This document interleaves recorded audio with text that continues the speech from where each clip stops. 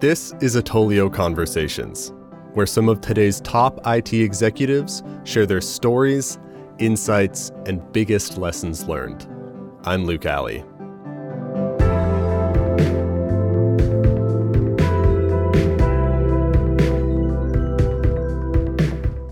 Our very first guest on the show is Yusuf Khan.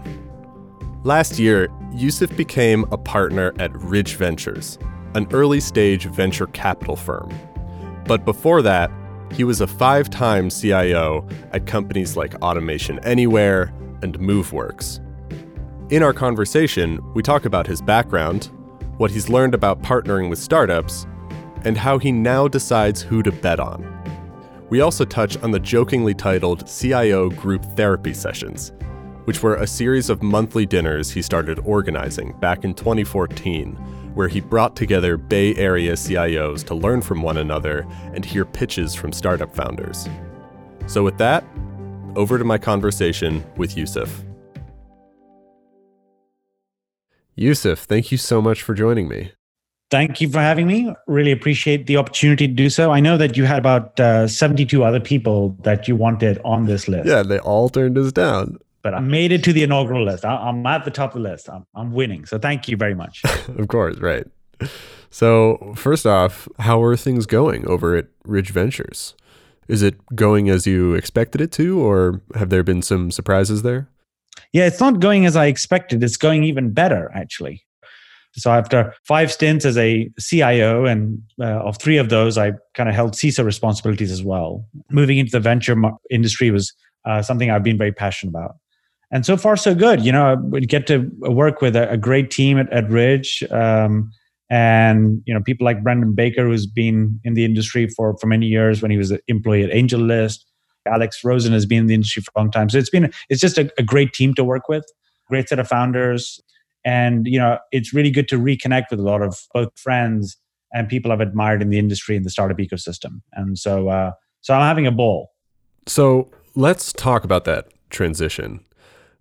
Before Ridge, you were the first CIO at 5 different companies, correct? Correct. Yes. I was always bought in as like the they're like, you know, the guy, you know, weird accent, you know, weird background, wears a sweater vest all day. How much damage can you really do? You know what I mean? Yeah, makes sense. So how would you say that informs your perspective as a VC? Yeah, you know, I think it really does in a number of ways. Probably first and foremost, I've bought hundreds of solutions. That's just what I've done as an operator. I've been, you know, operating for so long that I've just been involved in working across so many different segments in the IT industry, from infrastructure to big data to business applications to cybersecurity to AI, you know, quote to cash, basically. I mean, levels of depth, but I'm just a monumental nerd. And so having access and that experience has been really, really, it's just been amazing. And so that gives me a very good vantage point when I look at companies and look at early stage teams about where I see value, where I think there's room for improvement or otherwise. I think ultimately the other piece, part of that experience has been, I've always worked very closely with the startup community. I've advised hundreds of companies informally. I've advised a few formally and officially. And I recognize that company building is just tremendously hard. And so if I could play a part in that journey, I'd be honored to do so. And I think it's you know, I feel that was my kind of focus in what I wanted to do in my career. Speaking of your career path, part of your story is that early on you wanted to pursue a career in venture capital and you applied to some firms, but you were turned away. Yeah. So then you pivoted to what would be a very successful career in IT and as the CIO. So now you've come full circle, right? So this is kind of an odd question, but looking back on your early career self, when you were applying to those venture capital firms, if you were now in the shoes of one of those hiring managers, do you think you would have hired yourself? That's a great question.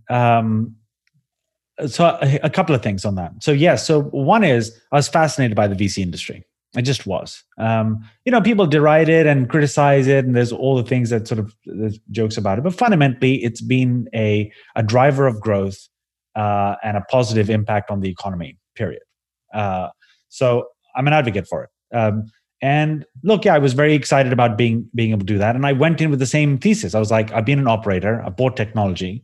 It's still early, and I can tell you kind of where things are heading towards. But the problem was at the time in Europe, the venture industry was still very, very early. And I think there's not as many funds, number one. I think that was one piece to it. And I think I think it was a bit more market momentum to a certain extent. I think it was a little bit conservative to a certain extent in certain areas. In others, it was with a very, very specific thesis in terms of investing. And I think the kind of lack of structure and process was also probably not the right environment for me from my standpoint. I would have hired me. I was like really hungry. I was like really like wanting, I was, super enthusiastic and super passionate about it. But apparently that didn't translate into anything, which was totally fine. But yeah, looking back onto it, I think it was a learning. It was a journey for me to get into a place to figure out not just that I want to be in venture, but what I actually want to do. And as I've now discovered, there's a very specific stage, there's a very specific type of team, there's a very specific type of process, there's a very specific type of industry. There's lots of things that you don't want to do. Where do you find that place? And for me, that was Ridge. So it's been a long journey, and I had no regrets. I don't really look back with any regrets. I've had operating experience in multiple sectors and industries across multiple geographies. I think that's been helpful to founders and startups.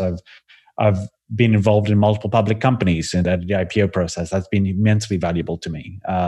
So it's been I've lived a very, very interesting career. And I just think that getting all of those experiences together to be able to at least provide those to early stage founders would be hopefully of value. And so that's kind of the thesis. So I feel like a little bit of group therapy in that question. So I apologize for the verbose nature of my answer. But I think it's important to give context that it's just an industry I've always been very passionate about. You mentioned the group therapy, which I also wanted to talk about. You've spoken elsewhere about how those dinners offered an opportunity for candid discussions with other CIOs, as well as some honest feedback for startup founders. So do you have any thoughts about what exactly is so valuable about having candid conversation and how people might facilitate more of that? Yeah, look, I think the important thing is, I always say this, transparency equals efficiency. You don't have to navigate your way through a conversation if you're able to say exactly where things are, right? Number one. Number two is, I think creating a forum and an environment where you can have a candid conversation is absolutely really critical. The way you do that is not by having many presentations, it's by basically having very, very focused conversations about what the problems are. And number three is, you actually have to be honest about what you need. And a lot of founders don't do that. And I think a lot of people should do it, and they should be very clear about what the ask is. Do you want a design customer? Yes. Here's what you want from a design customer. Do you want feedback on something because you're not sure about the roadmap? Yes, you should actually basically ask those questions. And so the community of CIOs that I was able to put together and organize around the CIO group therapy dinner, it was very collegial. There was a sense of camaraderie around it. The objective was to be directly helpful and provide good opinions and feedback to founders who were sponsoring those dinners.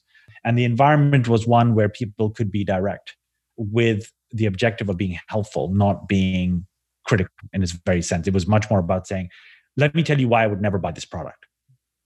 And I think that sort of feedback is required for founders early on in their journey. And I think it's important because it brings out things that they need to figure out either on the leadership side, either on the messaging side, either on the product side. And I think that's important. I've had tons of those conversations, both in the dinner, but also working with several founders informally, like I used to. Yeah, and I think that we also really value those conversations, and we really appreciate having been able to have those kind of candid conversations with you. Appreciate it. So going back to startups, can you talk a little bit about the differences between a good and a bad relationship with a startup from the perspective of a CIO? Yeah, let's do this on a kind of a lightning round. A good relationship, partnership. Bad relationship, selling. Good relationship, transparency. Bad relationship, selling. Good relationship, reporting on progress. Bad relationship, when's the renewal? Good relationship, transparency of the roadmap and why. Bad relationship, we think this is a good idea. So those are the key things that typically come about. I think fundamentally, it's really about basically being able to build a partnership. People are taking a bet on you for all intents and purposes. They've done it because they believe in your vision and what you basically sold. Second, what does success look like needs to be defined. A lot of companies don't get this right. They're like, well, we signed up a design partner, we'll just keep building away, etc. No, provide regular updates. Tell them where things are working well, things where not working well. One of the things that don't realize is this is a great opportunity for members of the CIO's team to grow and develop. So why doesn't a founder CEO come back and say, hey, by the way, here's what's working, and we're wondering if you could, members of your team are great, but we need them to do this, and we're trying to figure out, and I think being able to provide some candid feedback, that's what a partnership is about, being able to say what a successful customer looks like. And I think the other piece is much more about, recognizing and appreciation. I tend to use the word that you should probably have more gratitude than attitude. And I think that's really important. I think you should be thoughtful and understanding that people have taken time and effort to be able to build something. Of course, they've got benefit from it, etc. But let's be honest. It requires a little bit of creativity to say, well, we're going to now invest time and effort in being part of building something new. Whereas we've got tons of other priorities. So there has to be some thoughtfulness and appreciation put around that, and I think that's important. And lastly, I think it's about kind of the relationship going forward, right? And what that basically looks like. And I think that's, good relationships are one where you are a reference customer, whether it's public testimonial, whether it's for investors, or to refer to other CIOs and peers. Those are successful relationships of what I term. And I think I'd like to say, I've been involved in a few of those, and I think they've worked out relatively well. And so, and I actively encourage, when I speak to CIOs and I speak to CTOs and I speak to VPs of IT, I said, you should literally look to try and innovate and work and partner with the startup ecosystem as much as possible. Because I think that's really the way you're going to innovate at scale. Can you tell me about a successful partnership that you've had with a startup? Yeah, so I think there have been many. I think the key thing to understand is you think about the business need that a CIO has. They want to focus on solving a particular problem, and then they need to figure out the way to solve that problem. You'll go through a process of speaking with your team. You'll go through a process of speaking to the vendors. You'll go through to speak to other CIOs, and you'll discover that you really haven't got a good solution in place that typically works. So that's kind of the mindset that goes in when you think about design customers or working with startups at early stages. And then, through your connections and relationships, this is why I encourage CIOs to work with VCs, not just myself, but others, is that you'll start to figure out where people are investing, where they basically see needs. So there's a thought partnership that exists there.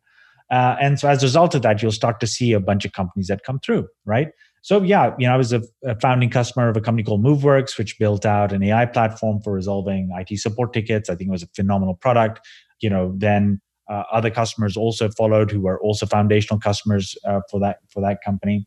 I was an early-ish customer of Slack, in 2015, signing a multi-year deal. The product was still clearly very early, but growing very fast, had a good brand.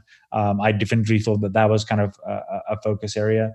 Smartsheet, I wasn't a design customer, but I was an early customer. I saw it very early on, and I've been a customer of it 5 times over from that standpoint. Umnitsa is an IT and mass management solution. I met with Arthur Lozinski, of the founder, and gave him tons of feedback. And he was like, look, would love to try and think about you as an advisor. And I think the first thing I was like, that could come later. The key thing is I really want to be able to focus on the product and fix this solution for me as a customer. And that was also one that basically kind of done well. So a lot of these have sort of come about where it's been a mix of first customer, early-ish customer, but underlying all of this is you've got to give direct feedback, and that will basically permeate in good results, basically. So yeah, that's kind of variety there. How does that now inform how you decide what startups to bet on? A couple of things. As a VC, I come from one vantage point, which is having bought hundreds of solutions. You think about what people need, and I have that from an operator background. I think the other piece is much more about, technology in the industry is moving so quickly. Services and products are being developed so quickly that sometimes it just takes a tremendous amount of research And so you start to basically figure out where you start to see problems and clusters of problems start to basically form, and therefore solutions forming around that.